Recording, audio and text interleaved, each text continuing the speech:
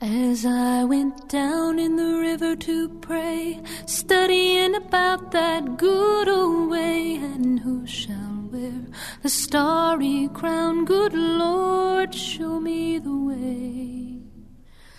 Oh, sisters, let's go down, come on down. Oh, sisters, let's go down in the river to pray. As I went down in the river to pray, studying about that good old way, and who shall wear the robe and crown? Good Lord, show me the way. Oh, brothers, let's go down, come on down. Come on, brothers, let's go down in the river to pray. As I went down in the river to pray, studying about that good old way, and who shall wear the starry crown? Good Lord, show me the way. Oh, fathers, let's go down, come on down. Oh, fathers, let's go down in the river to pray.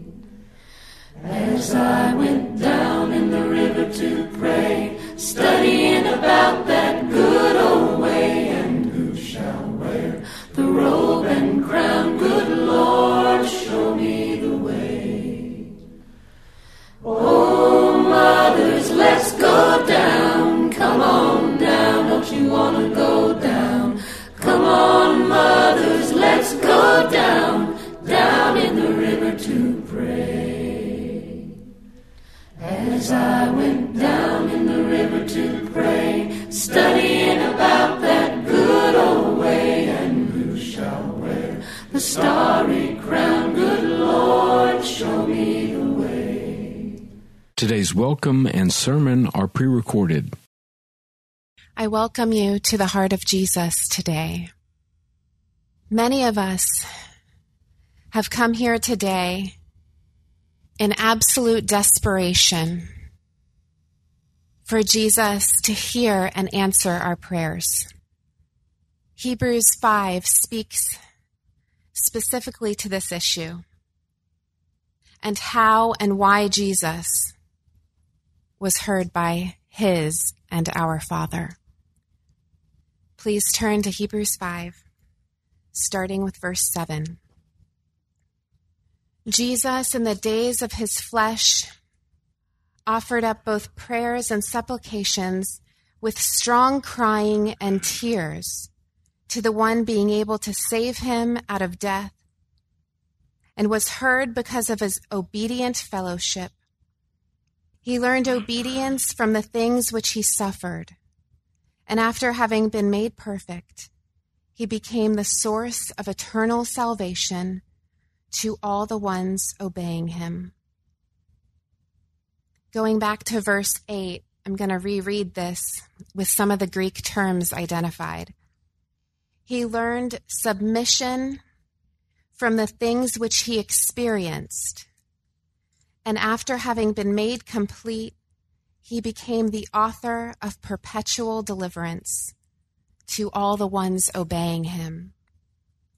Jesus was heard because of his reverence and submission to God. Verse 11, concerning whom we have much to say and is hard to explain, since you've become dull in your hearing. Since you've become lazy in your hearing.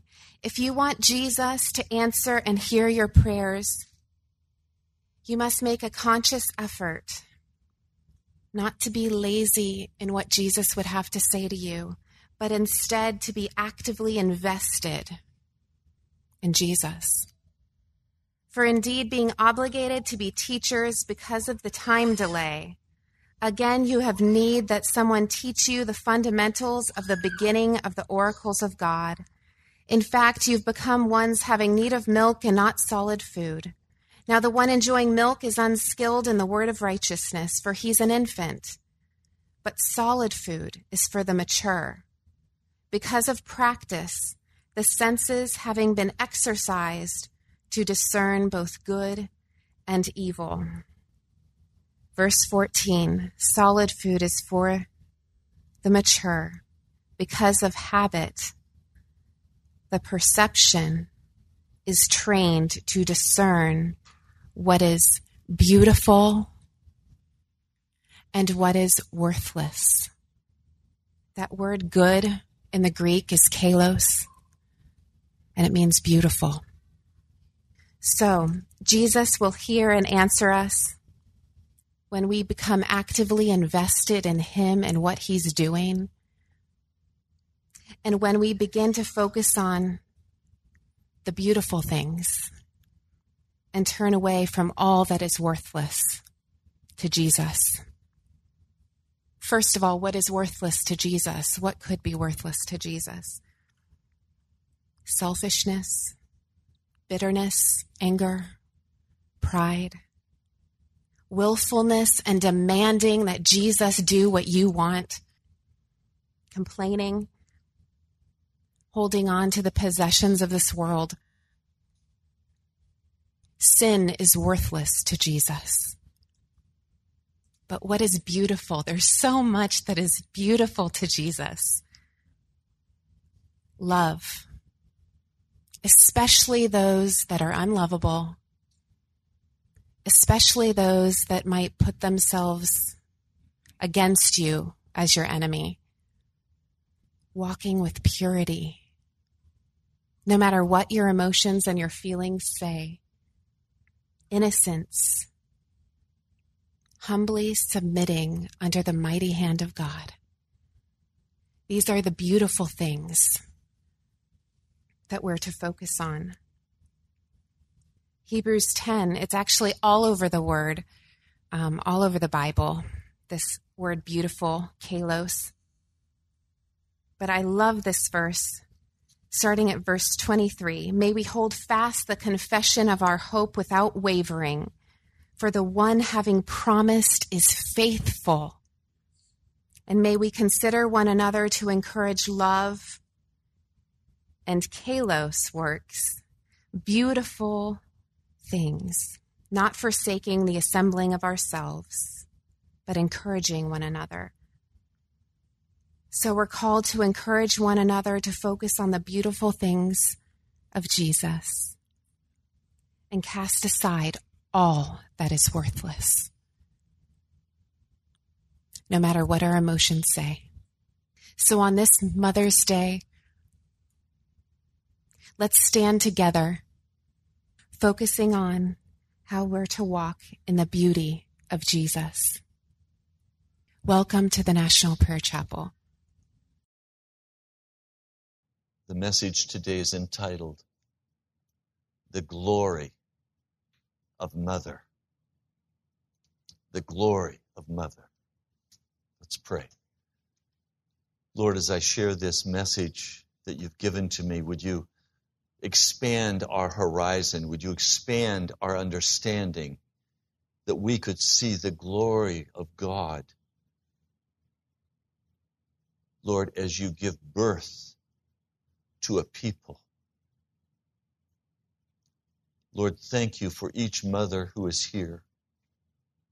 Let your blessing rest upon them. Lord, strengthen them and encourage them. In the name of Jesus, I pray. Amen. I need to paint with a broad brush a picture today for you. An understanding that the idea of mother comes straight from the heart of God. Mothers are very special people to Him. And a mother's prayer is most especially effective in praying for their children. Because mothers represent the glory of God, the heart of God. Now, when we go back in the scriptures, we find Abraham in chapter 12 of Genesis.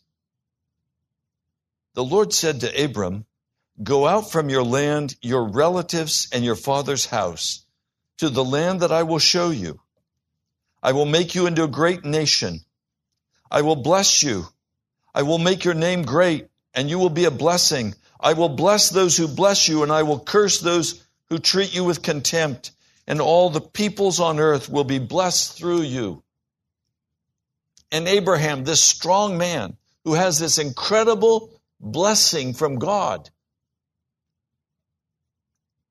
he tries to give away that through which God intended to bring the blessing. He tells Pharaoh, "She's not my wife, she's my sister. Go ahead, take her." What? The very instrument by which God intends to bring about all of the blessing of mankind. The wife, the mother. But Abraham didn't value her yet because she wasn't a mother yet. The birthing was in the process. Then you go from Abraham to Moses. God has placed his precious people, 71 in total, into the womb of Egypt. And God intends to birth out of Egypt his people. So he sends Moses. Moses sees a bush burning, and his curiosity got him into trouble. He went to see why the bush was burning but not burning up. So he goes and stands in front of it, and a voice comes out of that burning bush. We find it in the 3rd chapter of the book of Exodus. Verse 3. So Moses thought, "I must go over and look at this remarkable sight. Why isn't the bush burning up?" When the Lord saw that he had gone over to look, the Lord called out to him from the bush, "Moses, Moses." "Here I am," he answered. "Do not come closer," he said. "Remove the sandals from your feet, for the place where you are standing is holy ground." Then he continued, "I am the God of your fathers, the God of Abraham, the God of Isaac, the God of Jacob." And Moses hid his face because he was afraid to look at God.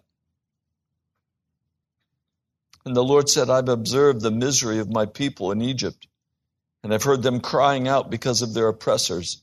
God is saying, I've seen the struggle you have in the womb, and it's time for you to be delivered. And I'm going to bring you out. Verse 10, "Therefore go, I am sending you to Pharaoh, so that you may lead my people, the Israelites, out of Egypt." And Moses says, "God, who am I that I should go to Pharaoh, that I should bring the Israelites out of Egypt? Who am I to deliver this child? I don't know how to deliver a child." He argues with God, but God gives him a very clear answer. Verse 12, "I will certainly be with you, and this will be the sign to you that I have sent you. When you bring the people out of Egypt, you will all worship God at this mountain."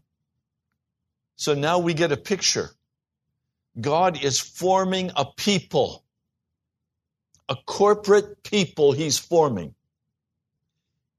He's bringing them out of Egypt, out of the womb. He's bringing them into the desert, and he's cutting them off from all culture. He is going to establish in them the culture of heaven. He's going to teach them the laws. He brings them like a little child into the wilderness, and there he provides them with manna. He provides them with everything they need. The clothes don't wear out. They have all that they need in that wilderness. He provides water for them. Everything is provided. Are you cold? That's what jackets are for. Come on, Mama. Lean forward. Pull it tight around you. Jesus loves mamas. Now you understand the children of Israel are in the wilderness. Which of the children of Israel are predestined? Which of the children of Israel did God foreknow and predestine for eternity? None of them. What did God do? He predestined the children of Israel to be born out of Egypt. He predestined a people, not an individual. And so those who walked in disbelief, those who walked in rebellion, died in the wilderness. But did the children of Israel go into the promised land? Yes or no? Did the children of Israel go into the promised land? Yes. But many died in the wilderness. They were not predestined to go into Canaan land. It was the children of Israel that was predestined to go into Canaan land. So they could die in the wilderness, and He would take their children, and He would bring their children into the promised land, because God was not predestining an individual. He was predestining a people. Now, this is the model that we find in the Old Testament. The Old Testament is a model of what's going to happen in the New Testament. So if we look now at Peter, the first chapter, to the elect, verse 1, to the elect sojourners, to the elect strangers, to the called strangers. Many are called, but few are chosen. Now, I'm going to show you that in the New Testament, an individual is not predestined for salvation. A people is predestined for salvation, called the church. Many are called to be a part of the church, but few are chosen because they utterly reject powerful promises of God regarding their lives. They will not walk in conformity to the will of God. They cast off the yoke of Jesus. We must utterly destroy in our minds the notion that some people are predestined for hell and some are predestined for salvation. God is calling every man, John 3:16. We are all called, but we are not all chosen. All of the children of Israel were called, but many were not chosen. Why? Hebrews tells us because of unbelief. They kept going their own way. They refused to love the Lord God of heaven. Now, there are lots of reasons to decide not to love the Lord God of heaven. The devil comes with every temptation, with every unequal yoking, with every temptation, with every busyness out of the tree of the knowledge of good. Every possible confusion will come upon us. But I want you to notice those who are chosen. If you look with me, verse 3, let's just read. Blessed be the God and Father of our Lord Jesus Christ, the one according to His great mercy, having caused us to be born again, or born from above, into a living hope by means of the resurrection of Jesus Christ out from among the dead, to an inheritance incorruptible and undefiled and unfading, having been reserved in the heavens for you. All of us have a heritage that's reserved for us. Will all of us receive that heritage? No. Remember, many are called, few are chosen, because few will choose the way of Jesus Christ. The ones being kept by the power of God through faith unto salvation, ready to be revealed in the last time. So this revelation of the final birthing of God's people will not be evident until the end of time. Already through the ages, He's been bringing forth people who were faithful even unto death. He's doing the same process right now. And if bitterness rises in our hearts, if unbelief rises in our hearts, and we turn away from the living God, we're not destined for salvation. We've just been called for salvation. Now notice, in that you greatly rejoice, though for a little while now it is necessary, having been grieved by various trials. Same thing the children of Israel went through. They were grieved by many trials. They were grieved by the same old manna day after day. I mean, come on. Graham crackers are delicious until you've eaten them for a year. And then you begin to say, you know what? I'd like some chicken. I'd like some beef. I don't like this graham cracker. I don't like this manna. Give me something else. Never mind that it's a perfectly balanced meal. Some of you will not eat the same thing 2 evenings in a row. You think you are being desperately treated if you have to eat the same meal twice. Never mind that it's spiced just right. Never mind that it's cooked perfectly. I had that yesterday. What do you think about manna? I mean, how many ways can you cook manna? You can grind it up and bake it. You can grind it up and make porridge out of it. You can grind it up and make crackers out of it. But it still tastes like a honey wafer. I mean, how many ways can you eat graham crackers? You know, I like to soak them in milk. They had milk. They had goat milk. They had maybe other kinds of milk. Maybe camel milk. I don't know. It's hard to make graham cracker pancakes. I would want to eat them. Would you?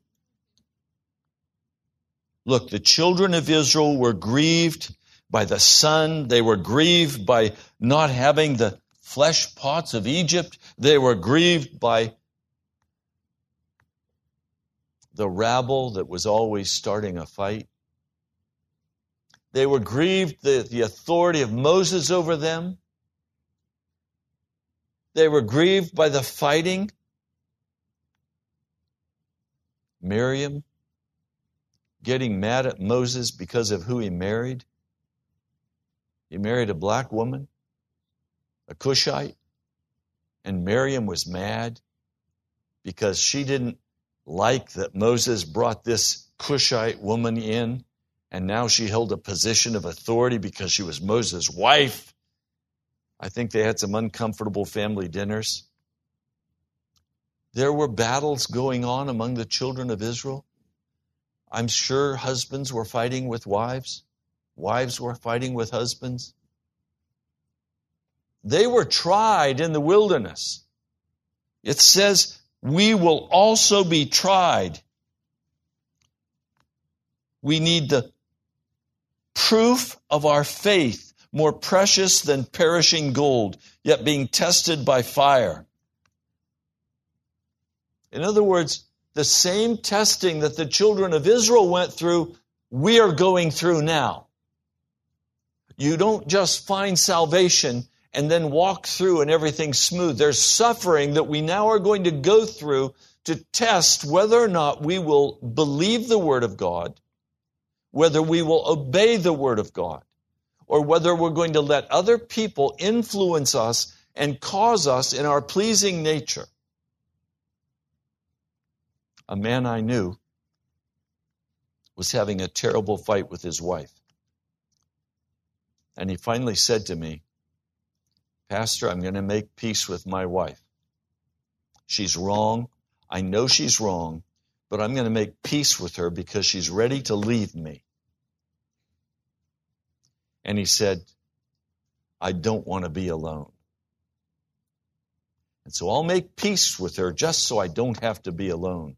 And maybe we can finally get past this war. So he went and apologized, and it wasn't his fault. He made peace even though it wasn't his fault. He didn't want to be alone. So whatever the cost, he was willing to pay it. So she would cook his food. So she would iron his clothes. So she would make a home for him. He knew how to do all of that. He was a gourmet cook. But he hated his own cooking. He wanted her to cook.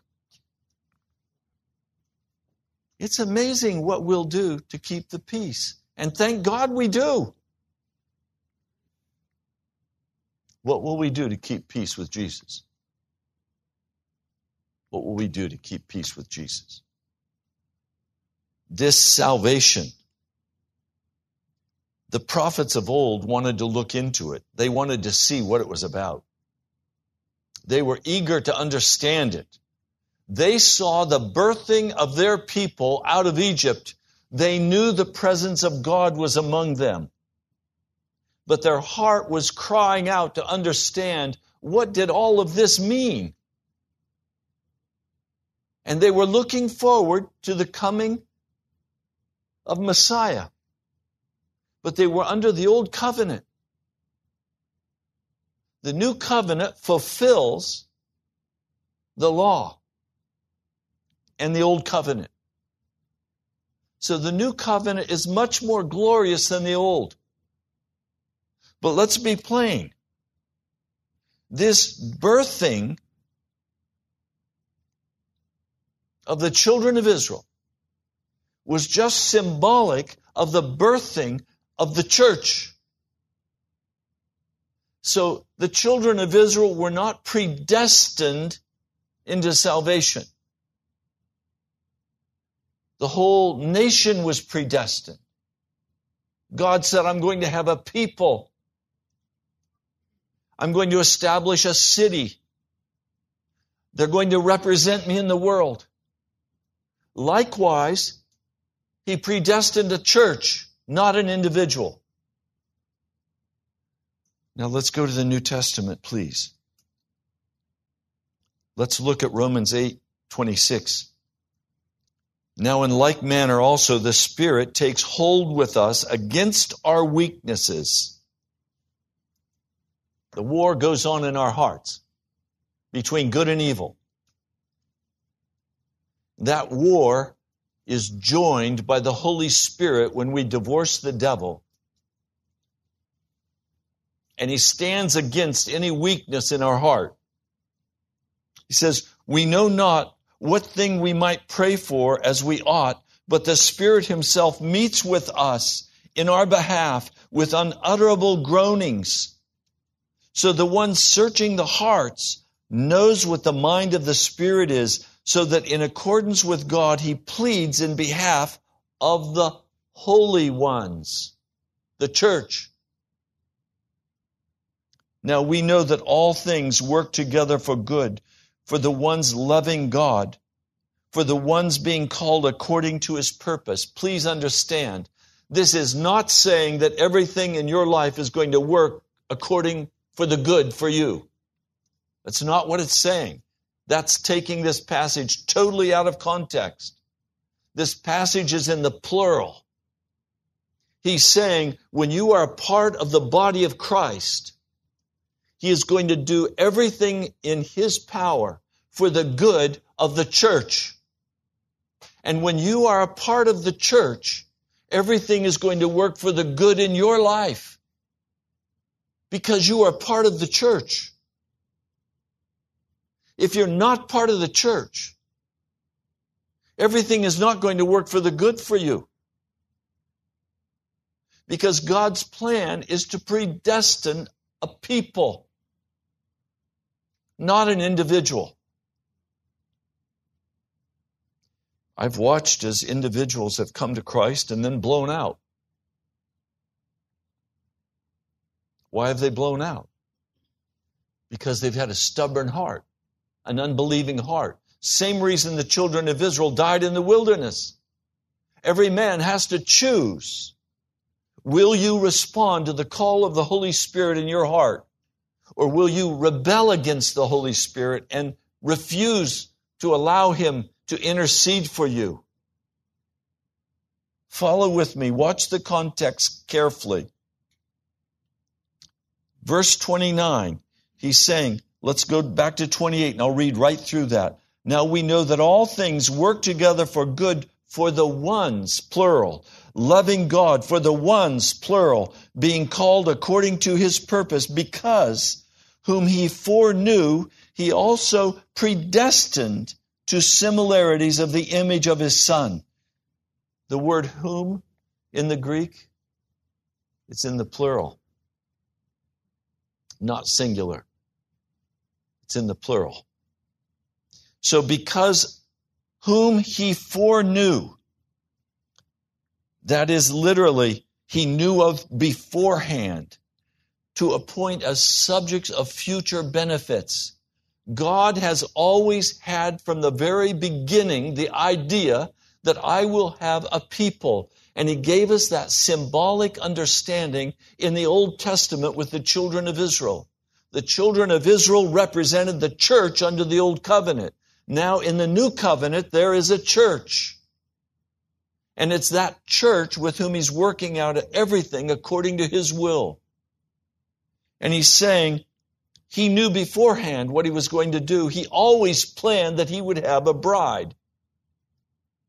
He always knew He wanted a bride. And He took the weakest, I think, of all of His creation, Adam and Eve. And He said, I'm going to make them my bride.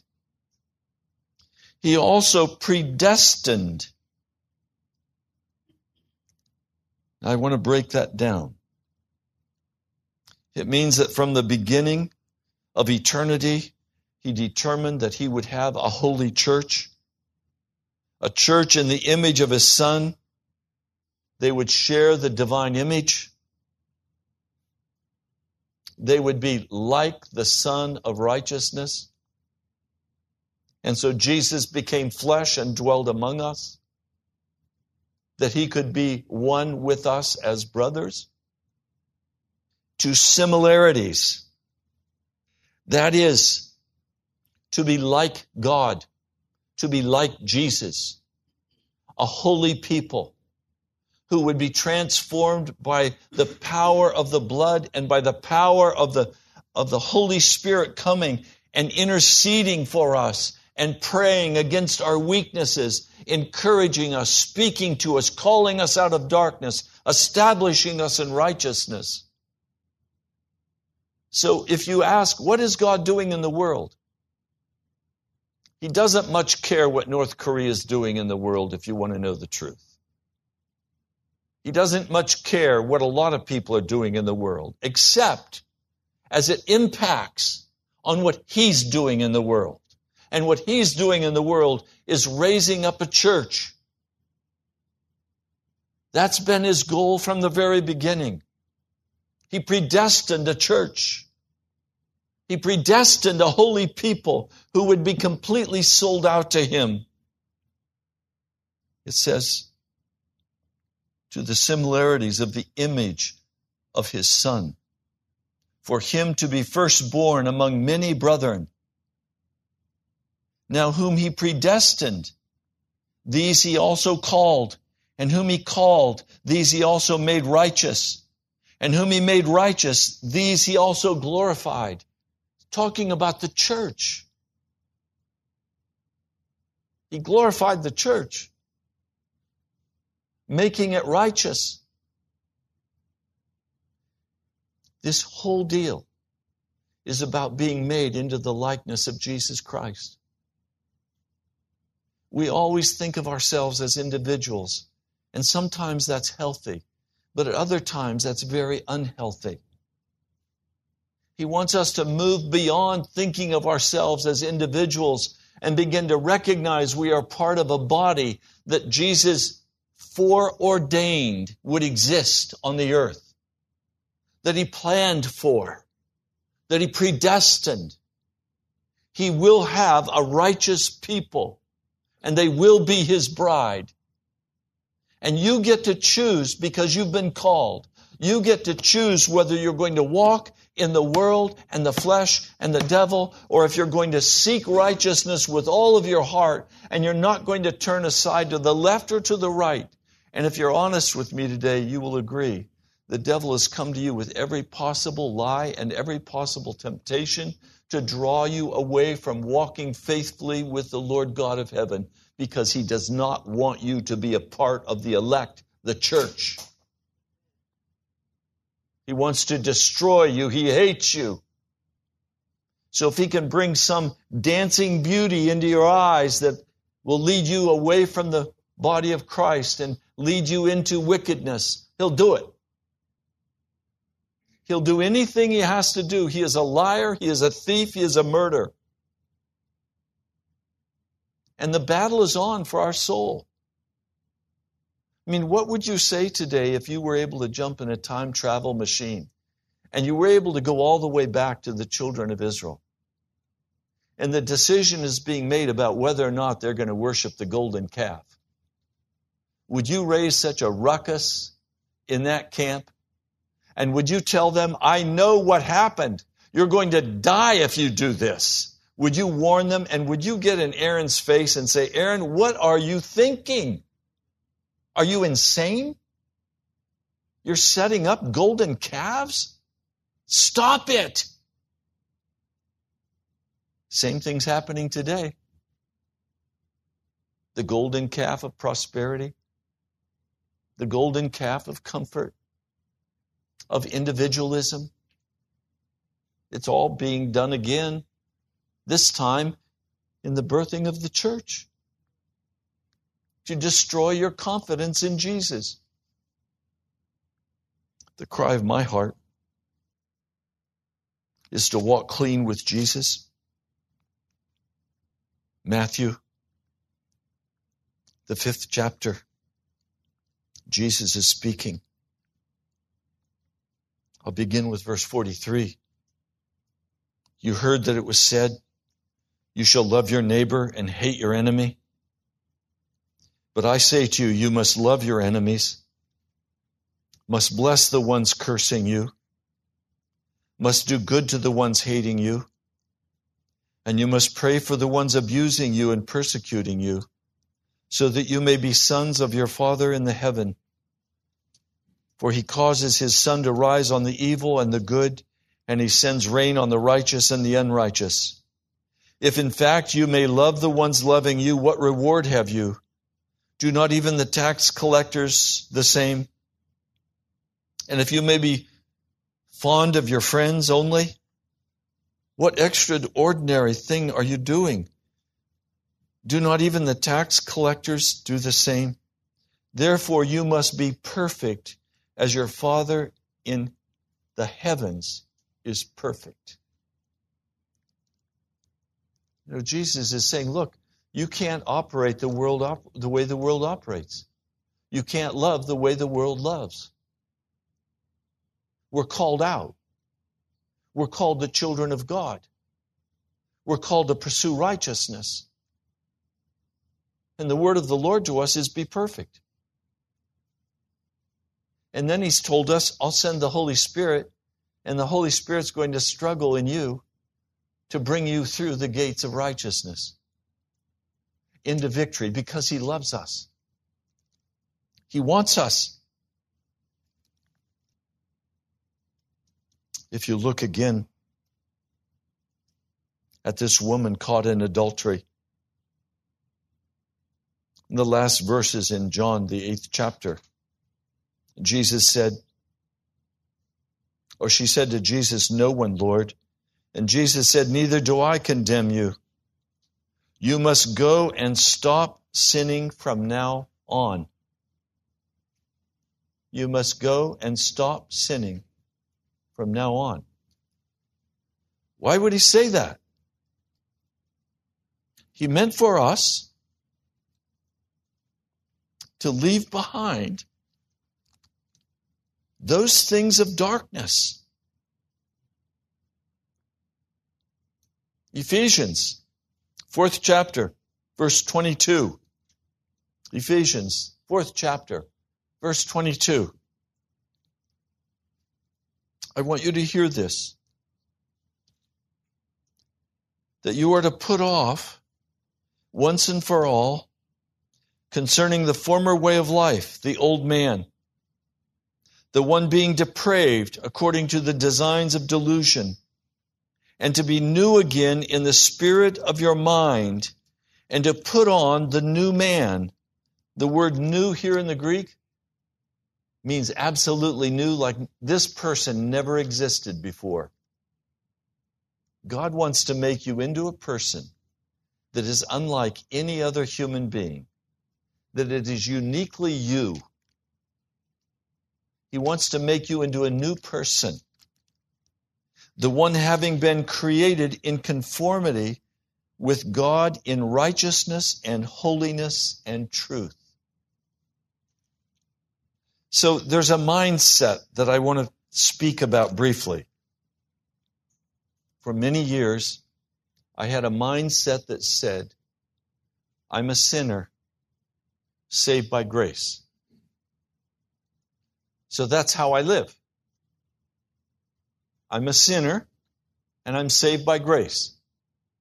I want you to consider a totally different mindset. Consider that I am set free of sin and no longer walk in darkness. How's that for a personal statement? I am washed by the blood of Jesus. I am made clean by the blood of Jesus. I no longer walk in sin. So my expectation for tomorrow is that I will walk clean before God. My thought process is, I am looking at you, Jesus. I am asking your Holy Spirit to intercede with me, and I am asking that we could be in a love union with each other. That I would not allow Satan any access to lie to me and make any accusation against my spirit. I am not walking in condemnation. I am walking clean by the power of Jesus. I have been washed. I am now going to walk in Jesus as a statement of purpose. You see, before, I'm a sinner saved by grace. That's my statement of purpose. So now I'm going to go out and sin, and I'm going to say I'm covered by grace. I can't help myself. Well, what if I go out and say I am washed in the blood of Jesus? I'm clean. I'm not going to give way to the power of darkness that would come against me and cause me to sorrow in my heart and cause me to be separated from Christ. I cannot afford to be separated from the love of Jesus Christ. I cannot afford it. It's too expensive. It drains away my energies. It drains away and puts roots of poison into my heart and into my soul. I can't afford those roots. I can't afford the depression that comes out of that. I can't afford the discouragement that comes out of that. I can't afford to get up in the morning and say, oh, it's another morning. I've just got to endure. Are you kidding me? Yes, I'm enduring, but guess what? Jesus Christ is walking with me, and the Holy Spirit is in me, and I expect to walk clean by His blood, and I'm waiting for His deliverance. I have prayed. I am going to not be like the children of Israel who would not believe the promises of God. I believe the promises of God. Do you believe the promises of God? And are you willing in your heart to say, Jesus, I desire to walk through the gates of righteousness. I desire to be made righteous, and I'm standing by faith that you're now in the process of doing this in my life. and I am purposing not to serve the devil today in any respect. I give him short shrift. Get thou behind me, Satan. So that my whole mental outlook changes from, okay, I'm a mess. I know it. I'll just do my best today. Are you kidding me? I'm going to walk in faith. I'm going to walk in the power of the Holy Spirit. I'm going to trust him to do for me what needs to be done. Now, I'll tell you what will happen when you do that. You'll get a Holy Spirit facelift. Because suddenly the joy of the Lord begins to come in. And even though I'm crying, I'm weeping because of the anguish and the pain of walking out, as it says, I'm going to be tried in the fire, I have joy in the Lord Jesus Christ. I know what he's doing. He's bringing me through. He's made me promise after promise after promise. Is the God of heaven not going to keep his promise? Now, I've walked in the fire for many years. And the devil has done everything he could to turn me aside. I'm not going to turn aside. I'm going to walk straight forward, believing the delivering promises of God. So pull up your anchors. Do you have any anchors down? In possessions? Or in old habits? Or in old ways? We're to be new creatures like you were never before. He wants to recreate you in newness. Boy, I've needed that new creation. The old creation of Ray was a mess. And all that I am, I give glory for. It wasn't me, it was Jesus. His purpose was to establish the children of Israel. That was the church of the Old Covenant. He's now establishing the church of the New Covenant. And it's very clear, he tells us, do not forsake the assembling of yourselves one with another. Let me read this for you again. Hebrews, the 10th chapter, verse 19. Having therefore, brethren, confidence for the entrance into the holies by the blood of Jesus, a new and living way which he opened. Again, the word new, unlike anything we've ever seen or known before. A living way which he opened for us through the curtain, that is his flesh.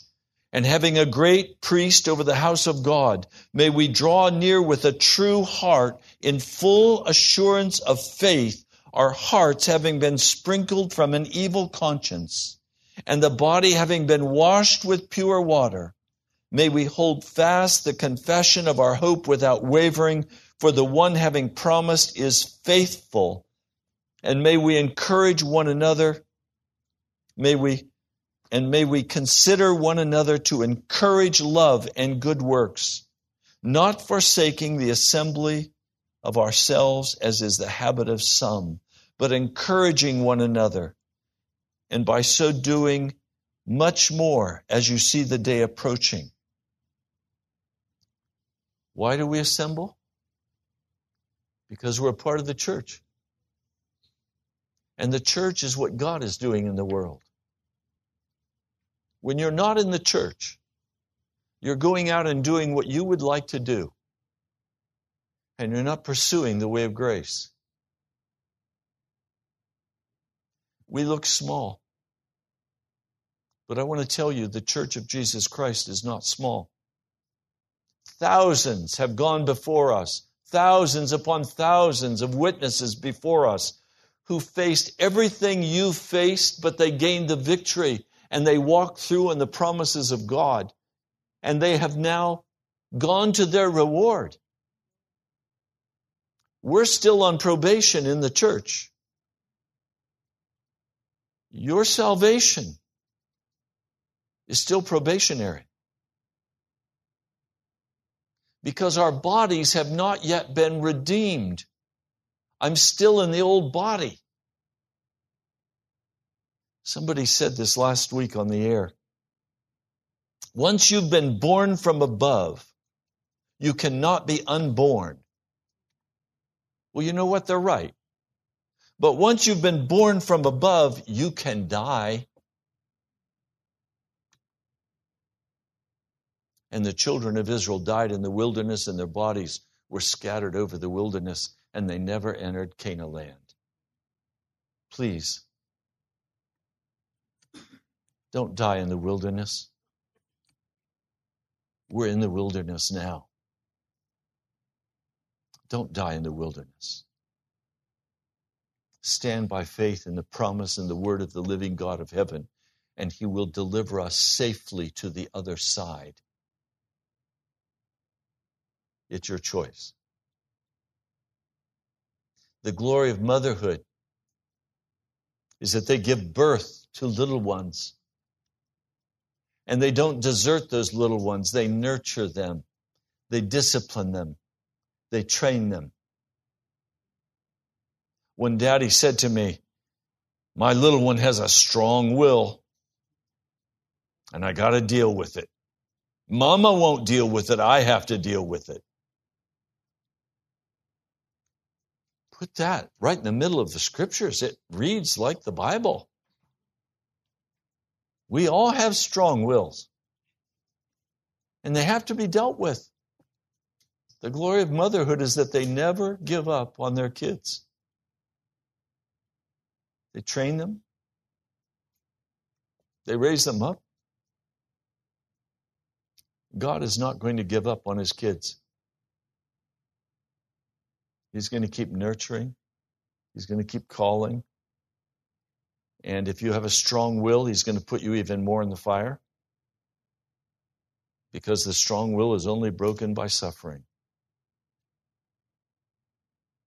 I said to this daddy, I think your little one came by it naturally.